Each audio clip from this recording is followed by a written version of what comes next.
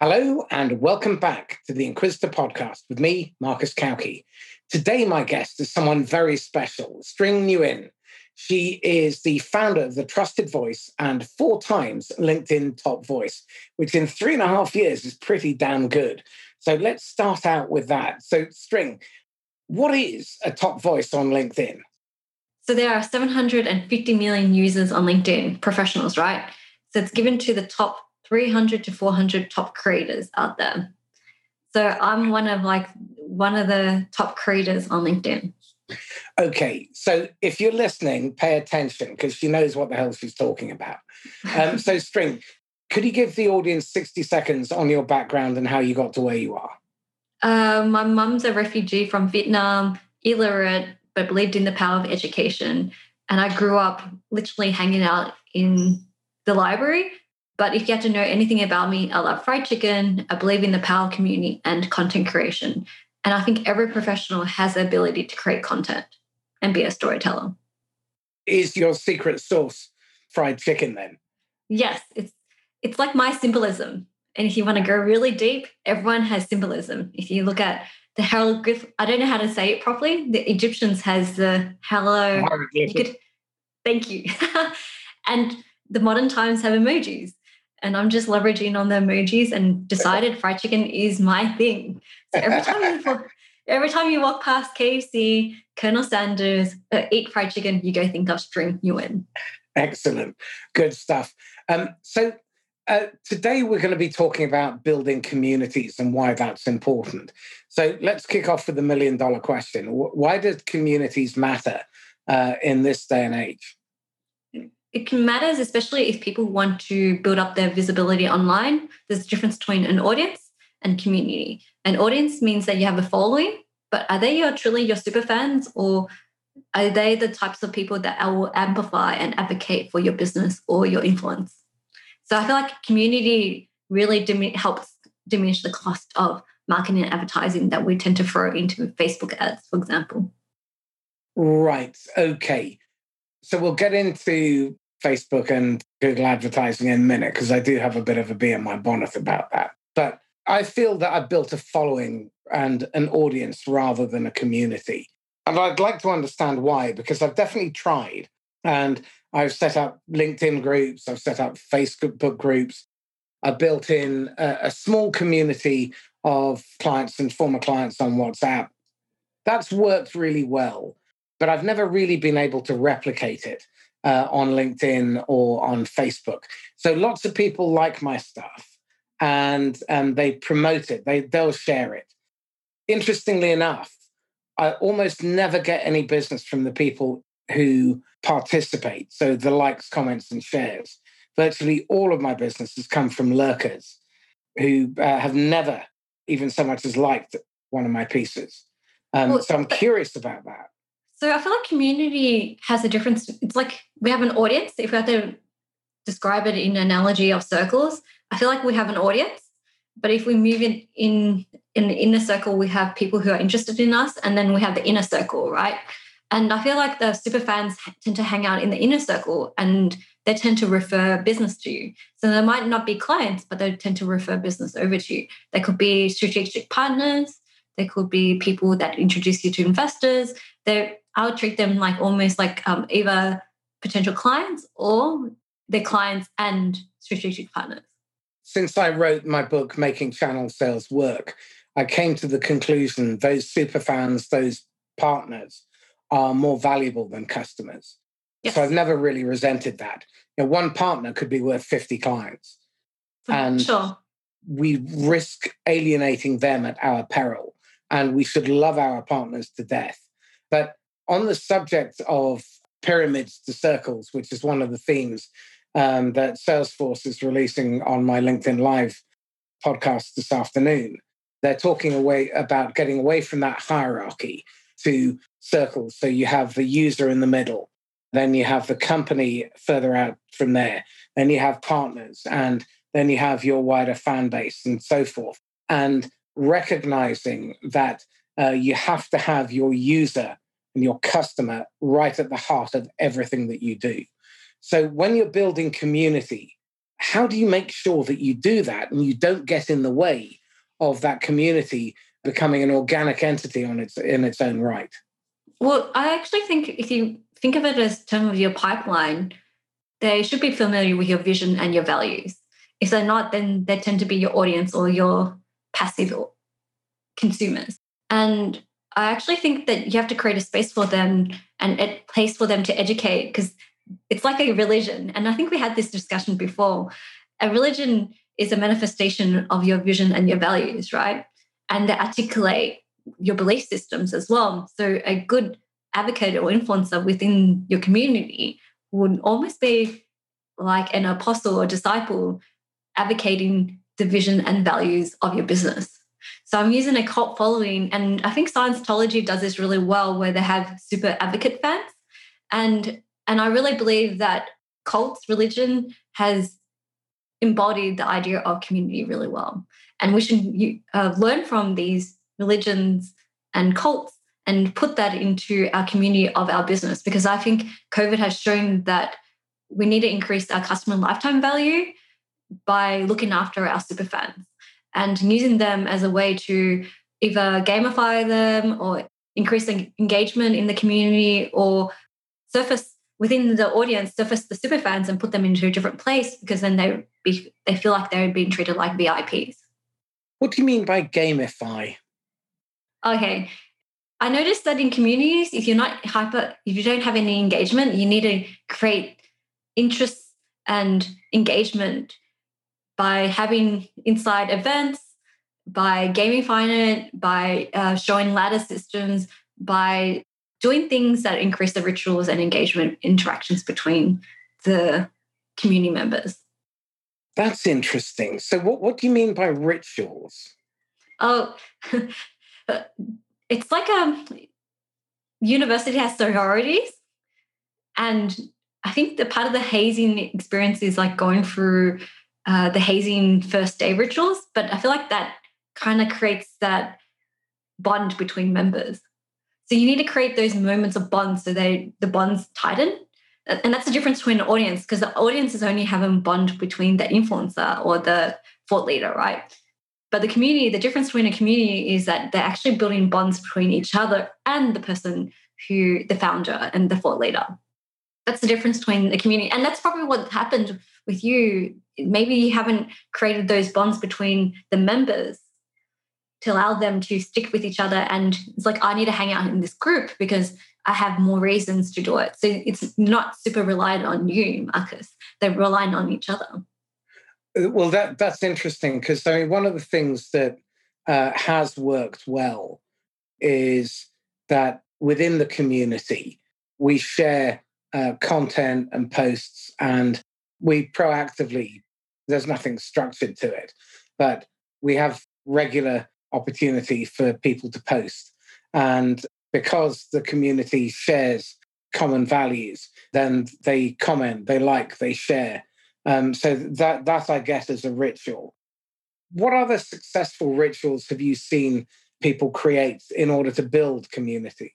So I've been helping Justin Michael build up his community inside Discord, because it is multi-layered. And I think that he has a group in WhatsApp as well. But I think WhatsApp is, you have to be there in real time. And sometimes the notification gets overwhelming. So it's real-time conversation. Whereas Discord, I feel like it's actually scalable, because you could have 5,000 conversations there, but it's very segmented based on the topics and channels.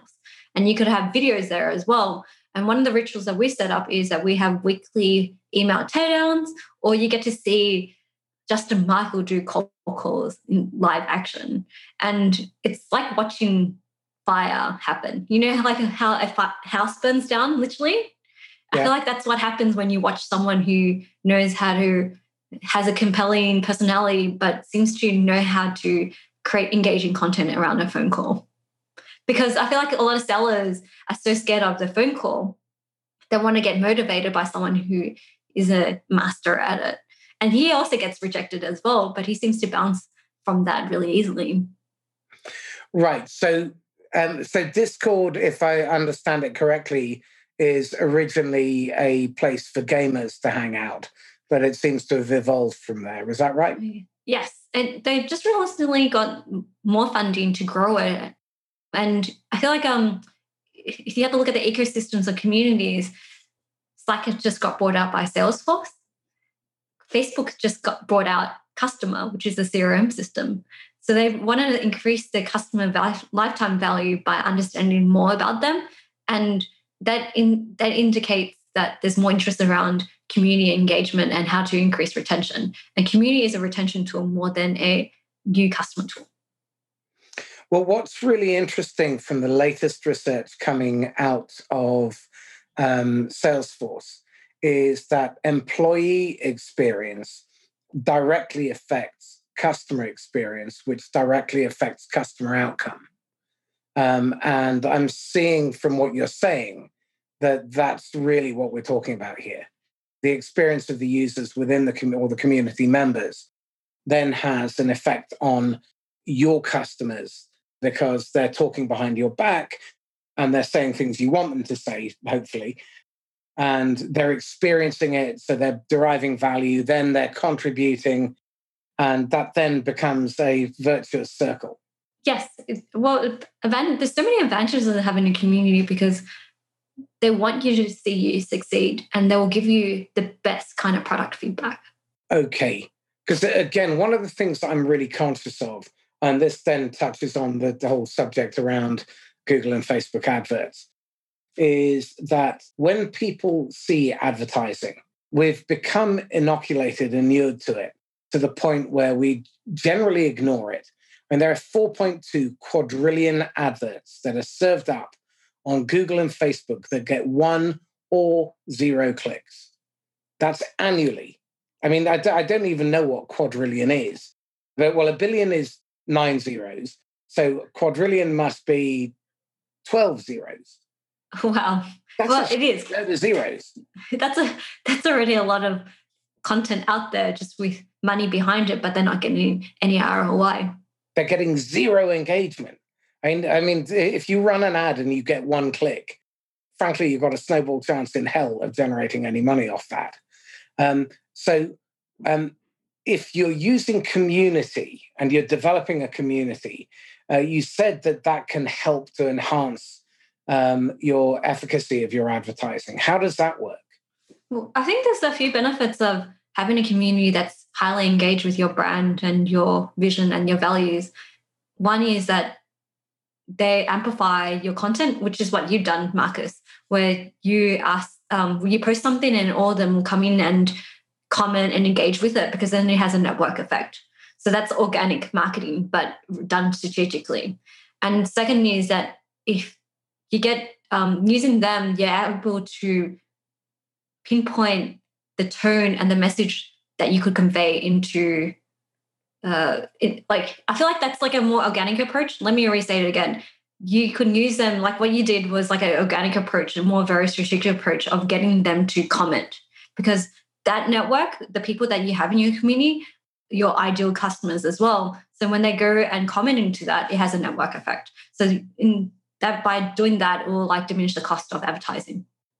Okay, so if you've got a community that is engaging, I think one of the most important aspects is to create user-generated content and user-generated advocacy. I don't know anyone who buys off Amazon or any other online site where they have 3 stars or less on a product, unless there's been someone who really raves about it, whose opinion you trust. If it's got 3, 2, or 1 stars, that essentially is the kiss of death when it comes to an online sale. And what I see, and I'm reading people like Matthew Sweezy, reading people like Mark Schaefer, they're very much about creating conversations with customers and having customers create conversations about the stuff that you sell, about your work. And that then promotes the whole category, the space that you occupy, and puts you at the top of the pile. In your experience with people like Justin, how have you helped them to position themselves? Obviously, he's outstanding at what he does, but how have you helped to amplify his capability to a broader audience through community? I think what he needs, like he has a really strong top of the funnel content as well. It's just surfacing those super fans and pushing them into Discord in the first place, and then making sure that they're highly engaged. Because like he has like a lot of like ideas in his head. So what I do is just like simplify the process for him of community, like audience, community, product. I did it like a funnel, but I feel like it should be like almost like a circular motion these days, or infinite motion.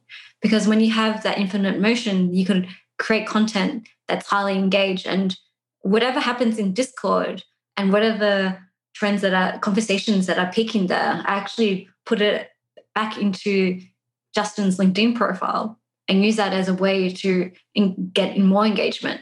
So I'm using data as a way of it's almost like you're having your own high sandpit area. And if you have a highly engaged community, you can use the data to say, oh, so this sandpit area, like the data that's collected within 1,500 community members, let's amplify that into his top of the funnel and have that circular motion of conversation. Okay. So not wanting to put a fly in the ointment. However, Discord strikes me as a community for young, vibrant people who are at the early stages of their career. What about for fusty old buggers like me? Do you know what? I have to say, Facebook groups is pretty good in terms of engagement. They tell you who's highly engaged. It's probably the best data analytics and free tool, because I've been trying so many tools. There's Mighty Networks, WhatsApp, Telegram, Facebook groups. A lot of older generations hang out on Facebook groups. And it has the best notification as well. So what do you mean by that? I've been comparing like LinkedIn groups, and I kind of think it's terrible it feels like a large spammy WhatsApp group, but inside LinkedIn. And the notification has gone. So every time I post on there, you don't get pinged. The members who are part of the LinkedIn group don't get pinged. Whereas Facebook groups seems to get that organic reach. It used to be the days where Facebook pages was the place to go to and create content. But lately, that I noticed a shift moving towards Facebook groups as a way to build up their community and get around or hack around Facebook ecosystem. Okay, so let's pretend for a second that I can bear to go back onto Facebook and be active on there. So what do I need to do to build that community? How do I set the foundations for building a Facebook community? Well, find out what's the purpose of the reason of your group. Is it a utility group? Is it an entertainment group? What is the purpose of that group? Why should anyone hang out in that group? So Marcus, what is your group? If you had to have a collective of 200 people, what is the purpose of that group? Okay. So the purpose of that group, the challenge that I've got, I'm on a non-compete at the moment. So what I would have historically done was use that to push content around sales and sales training. Now, I'm still passionate about mentoring and developing people. But I think one of the big areas for me, for example, would be the podcast. And there I'm able to talk about sales, management, leadership. So if you were me and you could leverage that, how could you build up the Inquisitor podcast community on Facebook? So based on like a lot of things and based on what I know about you, this is just hypothesis brainstorming session. I almost would put the Zoom link or do a Facebook live stream for the members only. So they get to see the raw footage of the conversation. Oh, how interesting. Yeah. That's what I would do, right? And Zoom actually hooks up to Facebook groups in live. So the VIPs or the Facebook groups has access to raw data content and they can watch it. And maybe they could even ask questions as well and contribute to the conversation in the first place. Oh, I like that. I think what you need to do is like, could you make the experience more special that they can't get outside of your normal social media? So you have to make the VIP or the community, your community, so special that they can't get it out, can't get that content, can't get that access to things only inside that group. I think I flipped it around, but you could only get VIP access to content inside that group or that community. Okay, and by the sounds of things, there's no paywall for that. No, or you can close it. So they probably need so fried chicken is my passcode. What is the code, secret code for them to go through it? Or maybe they have to apply for it. So if you make it, it's also, you have to build that trust inside the community. So you have to make them go through a bit of a hazing, because then if you make it too accessible, they won't appreciate the community in the first place. Right. Okay. You're going to have to change your passcode now. It's definitely not fried chicken. I'm just letting you know. Now, that really is very interesting. Okay. Because I've always thought of that as kind of dull to watch, but you see people doing the bloopers, and that's always quite fun. Okay. So you've created this small community. It's exclusive. It's VIP. You've made it difficult to join by creating some form of friction through the hazing process. And how do you maintain and build that momentum so that it doesn't feel stale? So the podcast is like, people probably come to you for the Raw podcast. They know it's like a set time. It's almost like their favorite TV show. One of the longest running community that I've joined was that every Friday morning around 7 a.m. to 9 a.m., there's always coffee for social medias and marketers at the same spot. And they've been running for 5 years.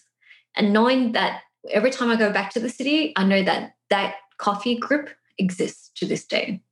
And it's almost knowing that timing and that time is when, like, and they mentioned their seed, that they know that they could access and watch that at the same time of week. That's right. The first ritual. Yeah. So at the moment, I basically, because I'm pre-recording, I record at any time. But if I were to do Tuesday at 9 and Thursday at 6, that way I get my global audience and people can turn up. Yes. That makes sense. Do you get it? And plus you get both audiences and they get the feedback loop, but it feels like they get to see a VIP experience because they know that your super fans will appreciate raw conversations that they could get. Otherwise, they will not get access to with your edited version. Okay. And you have to create more rituals as well. So they probably ask you lots of questions and you see certain patterns. You have to create a space where they could ask you those questions. And as the curator and as a moderator and as the community organizer, we have to be very realistic about what to engage in and what rituals to set in. So it could be another event, or one day you could set up an event where people could come and like a masterclass where everyone could meet each other. So I feel like there's going to be a really big push to virtual, but there's going to be an extreme premium event where people get to meet face to face. Because that's where how can you increase the bond is the game or community. How interesting. Okay. If we had to flip it to business side, it's like, how do you increase the stickiness and the bond between the brand, the company, and the user? Go on, elaborate.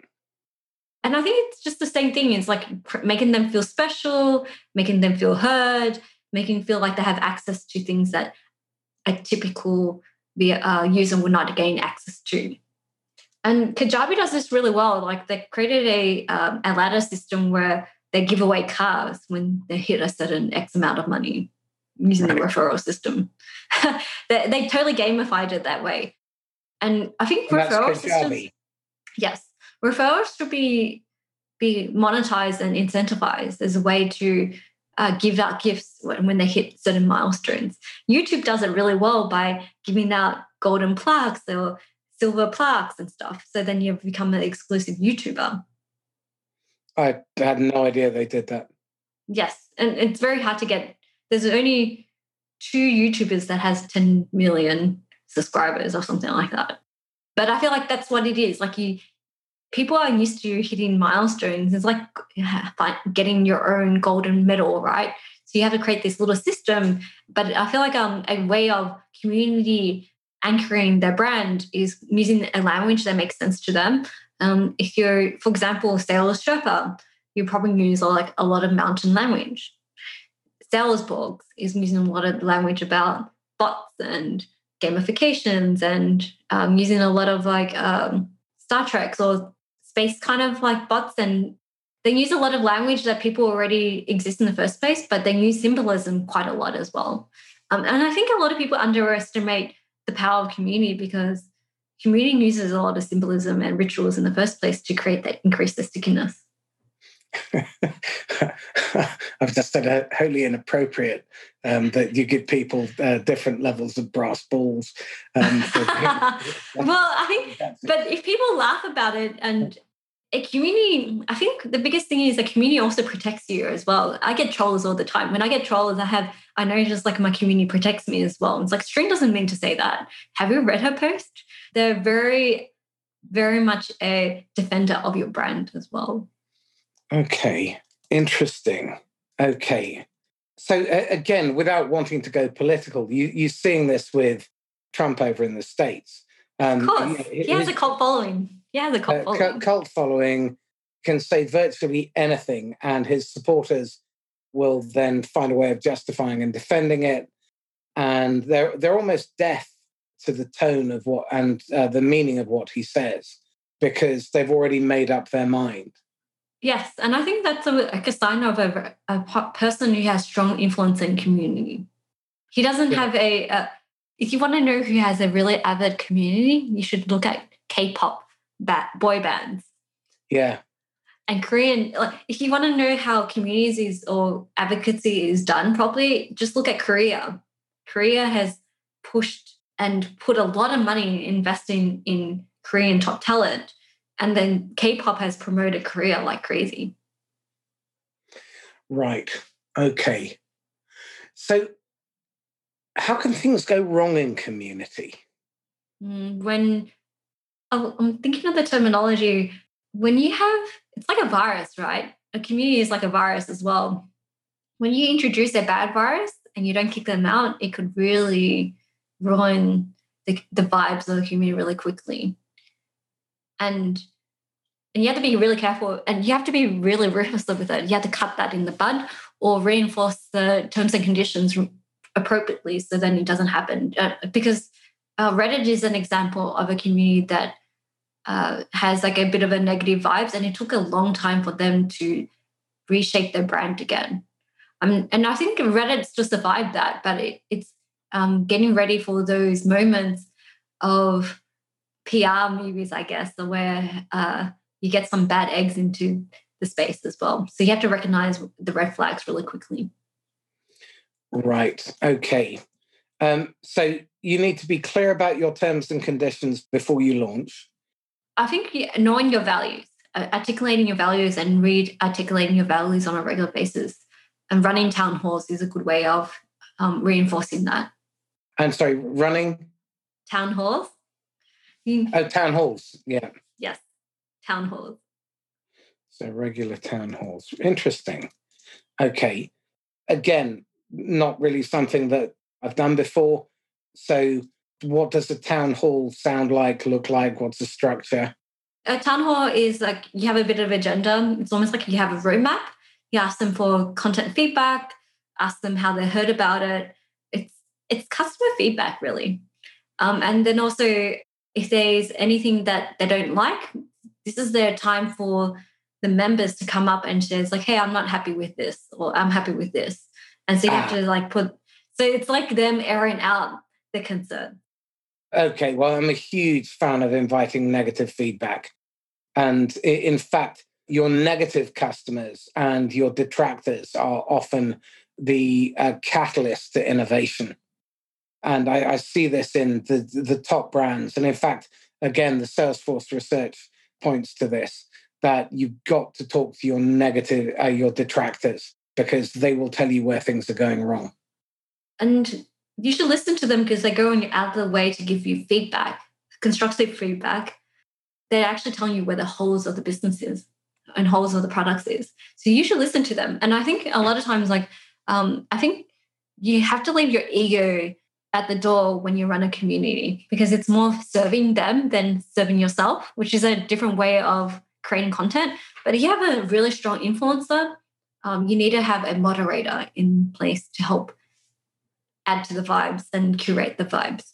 It's almost like going to a bar. Like you have a singer, but not everyone has access to the singer or the bar owner. But you have at the front door is the concierge who introduces the space, lets you know what the space looks like, lets you, they order things. You have the waiters that also add to the vibes, and you also have people. It's like running a restaurant almost, pretty much.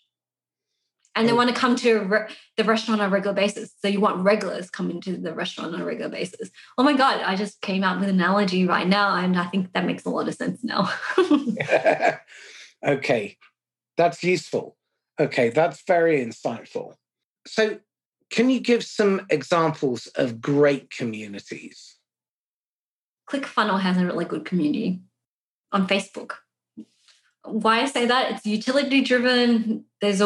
There are strong people asking for help. I mean, there's a strong sense of like asking for help over there, and there's a lot of people that want to help, but it's also quite vicious in that they're competing with each other as well.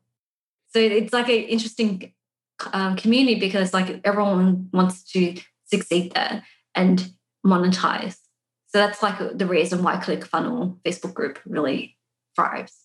And another community that I've noticed and I've been taking a lot of notice is trends.co, where they also have where they share the trends of startups and businesses.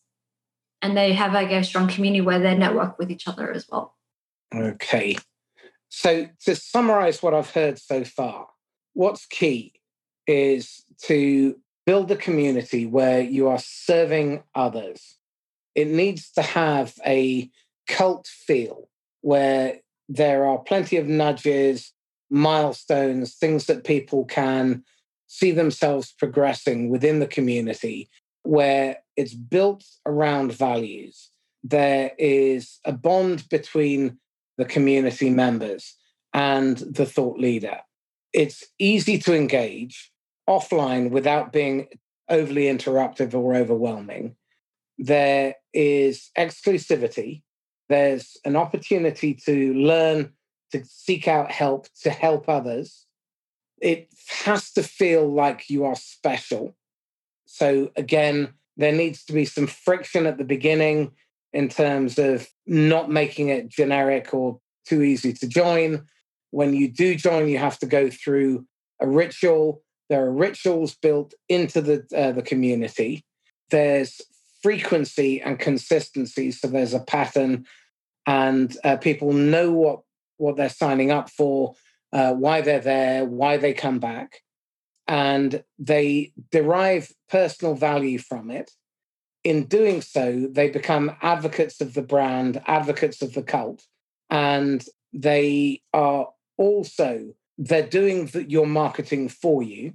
So they're introducing people they know, like, trust, and rate, people like us. And they're also brutally honest.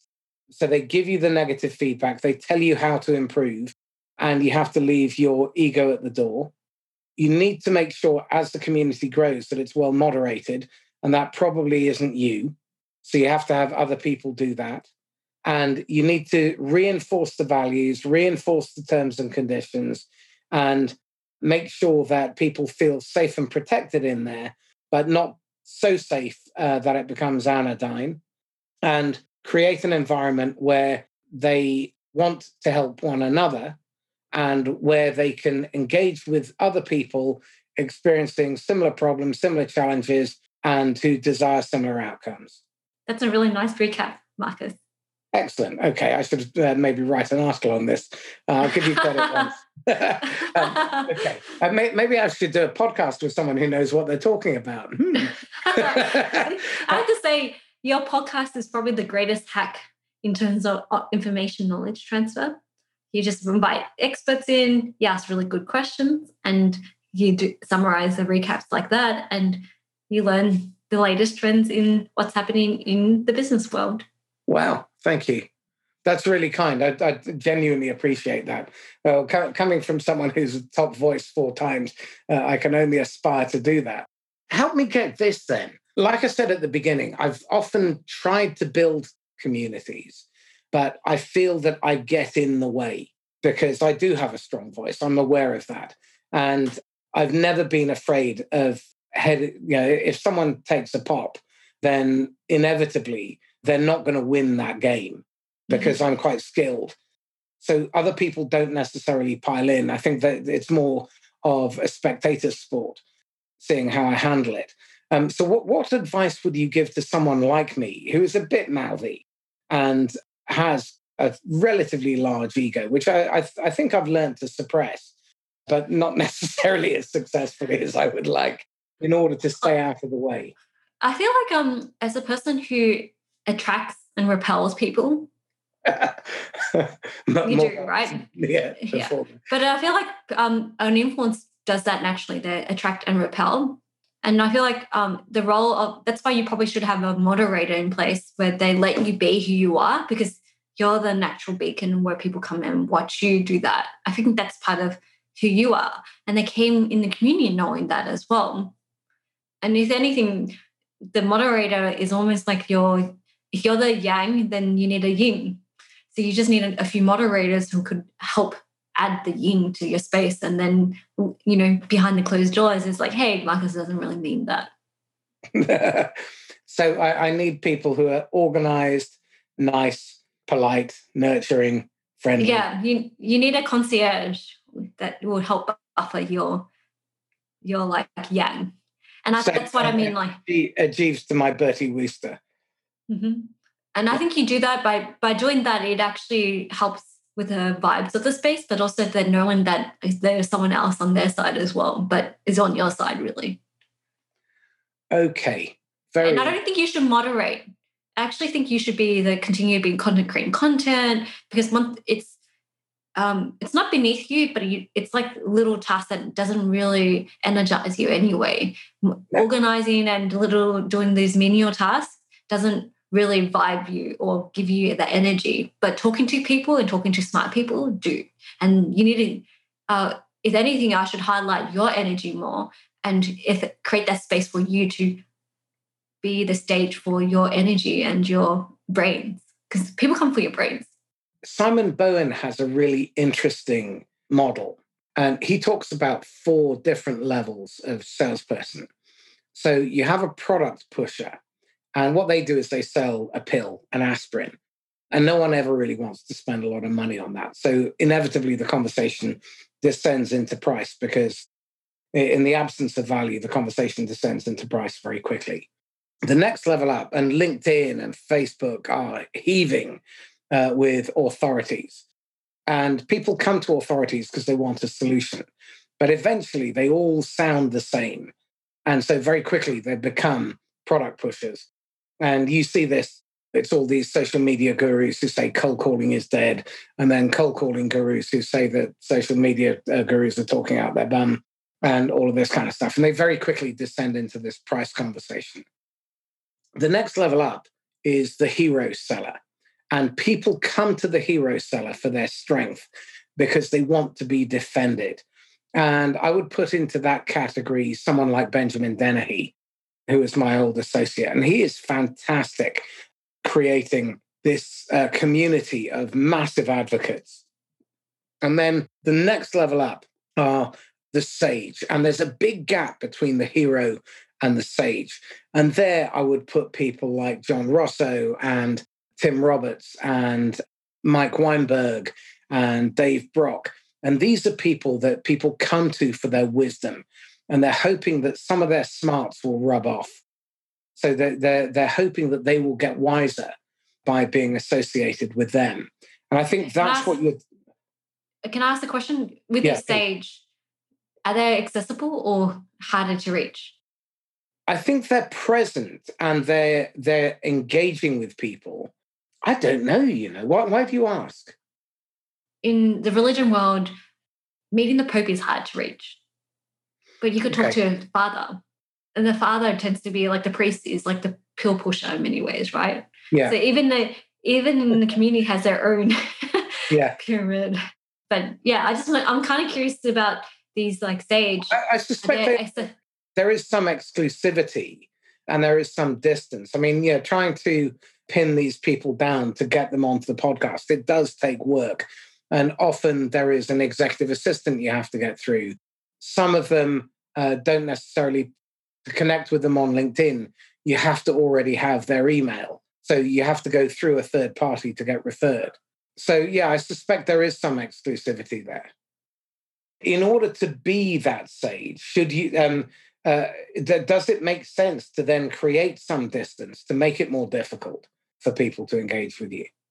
Yeah, I think so. Because I noticed a pattern where if you're too accessible, they feel like you're a normal person. And I've been having this internal debate with a lot of people, and I realized that when we create trust, and if you're a giver, and I feel like you are as well, Marcus, people take advantage of it. So you need to create some kind of inner circle of trust where people had the best intentions for you. This is really interesting. I remember learning a question, which is, I'm happy to engage, but get introduced to me by someone we both know. Then that pushes people away, but then has them look through their network to create an introduction so that it's through a trusted third party. Now, that's an interesting concept. It's not something I've thought about for years. I feel like a lot of SaaS products have started to use this gamification where you have to know someone who has access to it because they're using that as a way to collect more like-minded users. Ah, very interesting. Because again, this then points to another issue because I think many vendors who and many sellers who are desperate and needy will sell to anybody. And what I've discovered over the years is just how important it is that you only sell to your ideal customer, because a customer who is 72% right is probably going to become the customer from hell, because what you're not doing is you're not building product for them. You're building product for your ideal customer. And what they ask for and what they want takes you away from your core purpose. And you've got to be very, very careful in terms, not only in terms of the product that you develop, but also in your messaging.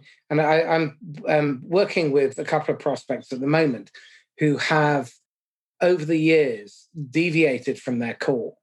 And as a result of that, they're spending a lot of time developing features to their product that very few people want or will buy. It's incredibly debilitating because it's sucking up resource and it's taking them away from their core. So then they stop serving their core customer as well as they should. That's a really interesting concept, which I'm going to have to go away and mull on. So thank you for that. It's nice being left with an awkward question to contemplate. Well, I just think it's just like you mentioned something that made me intrigued before, where it's like your super fans are not buying from you. But how do you create maybe it doesn't have to be 100,000 community, but a really tight community where it's of high caliber people? In all honesty, I would rather have 20 great clients than 2,000 that are vaguely within my space. For the last 20 years, I've always maintained that you should charge a lot so that you could focus your 80% of your time on serving those customers brilliantly. And that's served very well because my prospecting requirement is a fraction of people who are trying to serve everyone. And the results that I've been able to get, I've got clients who grow 300, 500, 800, 1200% in a year. One client who came to me beginning of last year started her business afresh. In January, she did 3,000. In February, she did 34,000. And in March, she did 500,000 in turnover. And it's because I had the time to spend with her. And she's never looked back. Her business has become a global phenomenon. And it was because I could spend the time with her. And I wasn't spending 8 hours a day hammering the phones trying to dial for dollars. And I think that's because you understand your value as well. And you know the time required to invest back into your clients. And I find that a lot of early stage influencers, consultants, they don't know their value prop. So they try to please everyone. And it's only when they find their first customer or client have they grown up from their business because they realize it's not their ideal client. Yeah, it happens a lot. If you try to please everyone, you please no one. And in fact, listening to Jay McBain, who's the lead analyst for Forrester around the channel, he is talking and has been for the last 12, 18 months about the importance to niche more tightly. So it's no good being the managed service provider in healthcare. You now need to be the managed service provider for walk-in medical clinics for up to 50 doctors in Southeast Chicago. And if you are not that narrowly focused, then chances are you will end up being sucked into all sorts of different directions. But if you are that tightly focused, you will grow at exponential rates. And this is one of the things that I'm really excited about. I'm working with one of my partners, a company called Gap in the Matrix. They're a bunch of mathematical psychologists, so brains the size of a planet. And what they're helping my clients to do is really tightly define who their ideal customer is, and then define the message by job function, by archetype, by geography. So North and Southern Spain, Eastern and Western USA, being able to narrow it down to the individual job function. And by doing that, we're creating massive engagement in a very short space of time. So it doesn't take 18 touches to have a conversation with the chief executive. It takes one.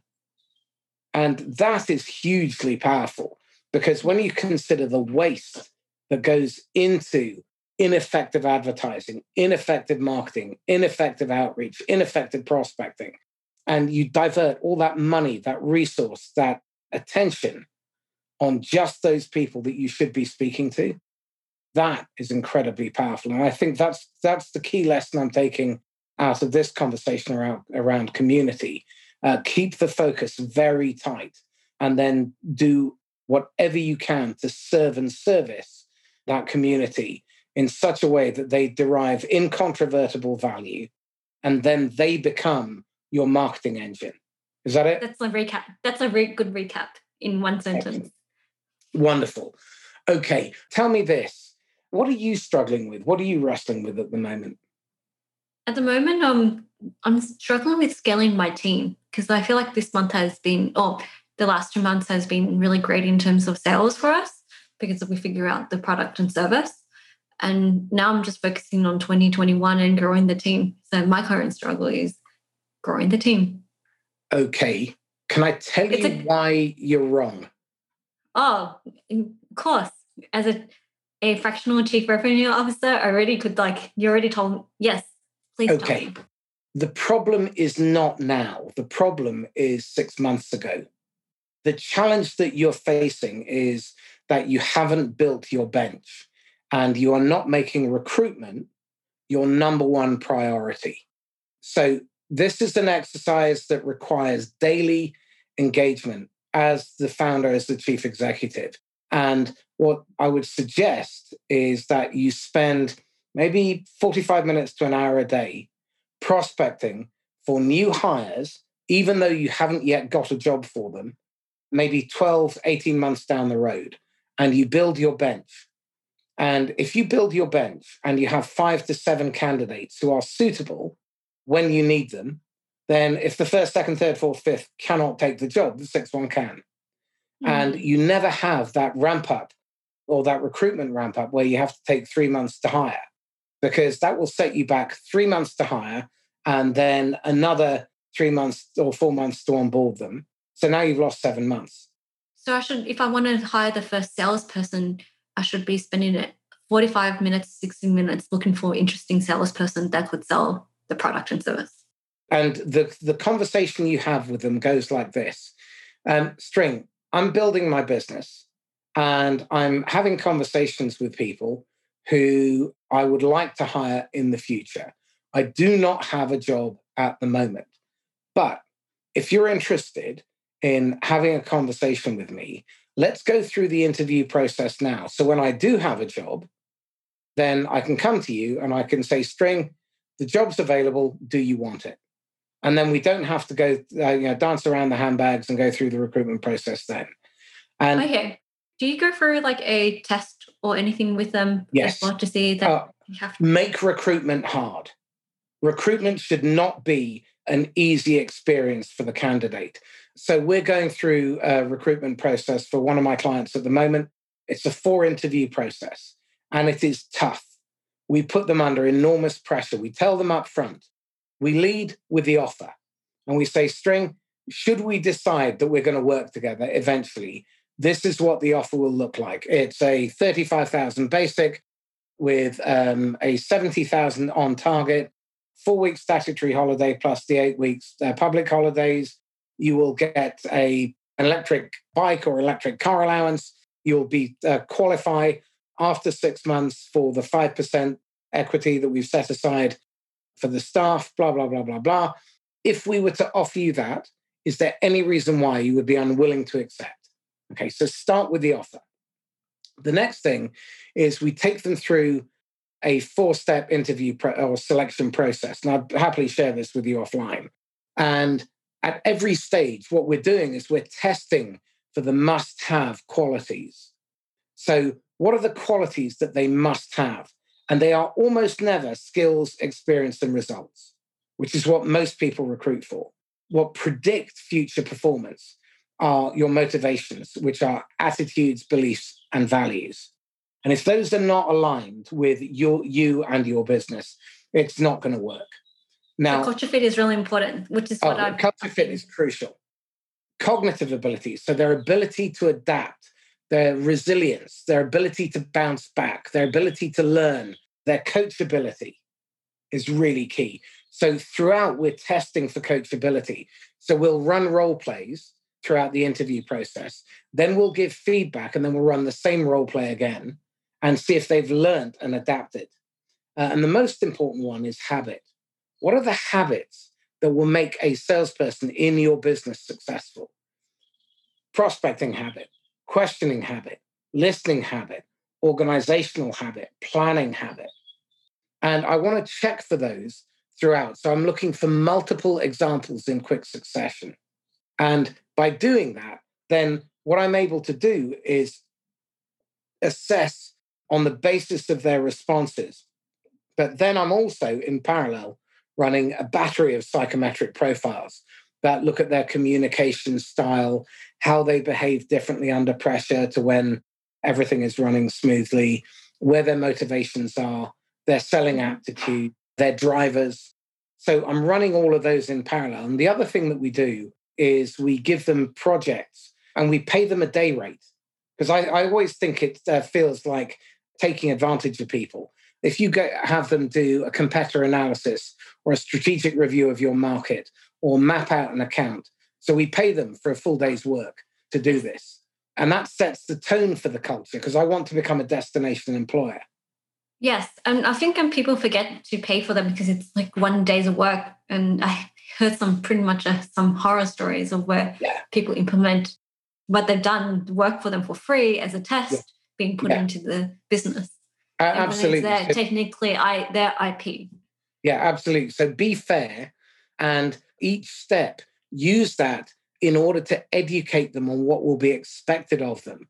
So going through this recruitment process takes about a month, maybe a little bit longer, but every step is harder and harder and harder. So they have to fight to stay in, and always give feedback at the end of each interview and give them the decision, either yes, they're going forward or no, they're not. Don't be afraid to have that difficult conversation. And if it's a no, give them feedback as to why, because it will also test their ability to sell past no, which is a really important quality for a salesperson. Yes, for sure. So having that framework, I'm finding incredibly powerful, and making sure it is structured and it's absolutely clear about what you are going to do, what's expected, and how you're going to measure what their performance is in that recruitment process. But start that a year in advance. So design the roles that you are going to need in your business a year from now, 2 years from now, 3 years from now, so that not only have you identified who you are going to need to recruit, but also what the career path is, so that you're hiring for someone who's still going to be on your payroll in 5 years' time. Yeah, I think that's like I'm getting that.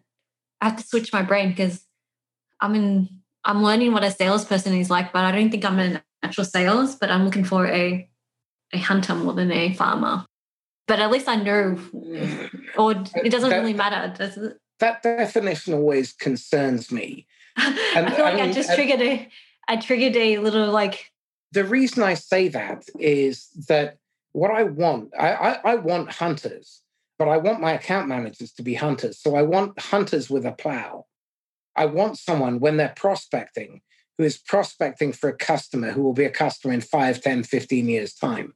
Because the cost of selling to new customers is anywhere between 6 and 21 times higher than selling to an existing one. And I would much rather spend my time growing and developing existing clients and then getting referred into their ecosystem, into their supply chain, into their partner network, into their joint ventures, into their sister companies, parent companies, subsidiaries, into their customer's customer, as well as the classic of organic growth, selling them more of the same, something similar but different, which is where most account managers spend their time. But I think that shows a desperate lack of imagination.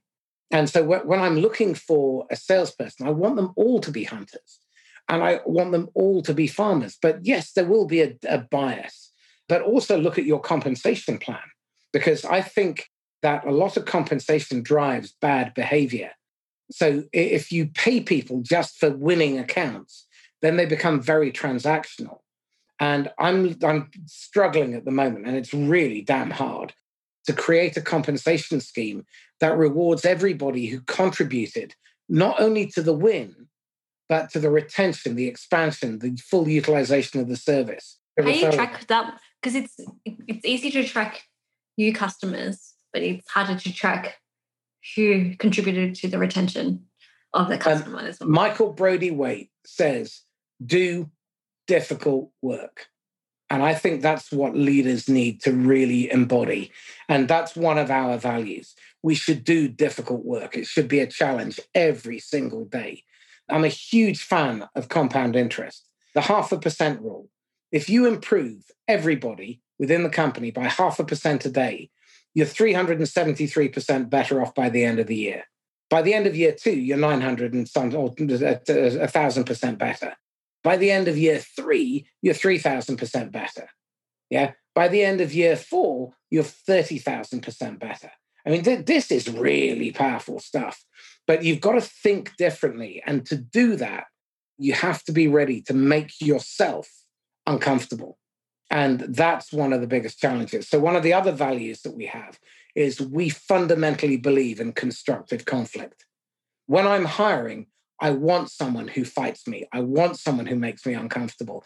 I want someone who disagrees and challenges with me, because the danger is that very often, again, keep the values in mind, okay? And that's really key, that you don't deviate from that. But I want people who have a different perspective, which is why we are proactively looking for diverse teams.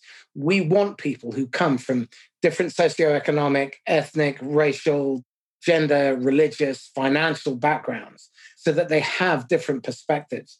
Because what tends to happen is you recruit in your own image only weaker. And that, I think, is the kiss of death. That's how you end up spiraling into the blockbuster kind of scenario. That's how you end up becoming a victim of your previous success. Compete with yourself is another value. You should always be attacking yourself and never be complacent. Netflix is a classic example of this. The CEO of Netflix, when he moved from postal, sending DVDs out by post and moving on to streaming, he was vilified. His shareholders gave him grief. His staff gave him grief, and he stuck to it. But it turned out to be a pretty damn good move. And I think we have to be really, really tough on ourselves as leaders. And that takes enormous courage. And you've got to have a good self-concept to do that. But that's where most people struggle, because this is really difficult. Leading should not be easy. Leadership is about making sure that you are the totem for the other people around you. But what you're doing is you're building up the next generation of leaders and making yourself redundant. And each time you pass on the baton, then that allows you to move to the next level of difficult work. And you pass that skill, the previous skill, down the chain of command. So everybody's game is being raised. Now that's hard. It is. Really difficult. I think as a first-time founder, it's just transferring knowledge so I could have the space to consume new things and learn new things and improve the business altogether. Well, find people whose history is your future. Go out. That's a good one. Yeah, that's an interesting. Go out and find people who have been through 2 or 3 scale-ups and ask them to be your mentor. This is something that you can do. And you just contact them and say, String, I've got an enormous favor and you're welcome to say no. And the deal is this: would you be my mentor for 20 minutes a month? I will come to you with one question that I cannot answer on my own. And I will bring you the 3 ways I've tried to fix it, but can't. And I'll look for your direction and help. And once we've argued and agreed what course of action I should take, I promise I will implement it, even if I messed it up. And then I'll come back and report what I did. And if it didn't work, why it didn't work. And then I'll come with another question. But I promise you this: if I ever fail to stick to my commitment, then you can fire me. Does that sound like a fair deal? Well, I have an advisor who's already helped me grow exponentially in my business since I have him on board. He said, go out and find 6 to 12 of them. Yeah. And 20 minutes a month. Yes. Yeah. And find people who have failed and made it through, or failed and picked themselves up again. The problem with being a first-time founder is you don't know what you don't know. If you're successful the first time, you suffer from a delusion that it's because of you. Okay, so be really careful of that. That's where your ego can come into play. I interviewed Daniel Marcos for my podcast. Daniel is Vern Harnish's partner in the Scale Up Institute. And he was really successful in his first venture. Then he set up a second venture, and he thought he could do no wrong. And he set up a subprime mortgages business in 2007, selling subprime mortgages to Latinos in America. And they went through the roof. And then in one day, lost everything. When Lehman Brothers crashed, he lost everything.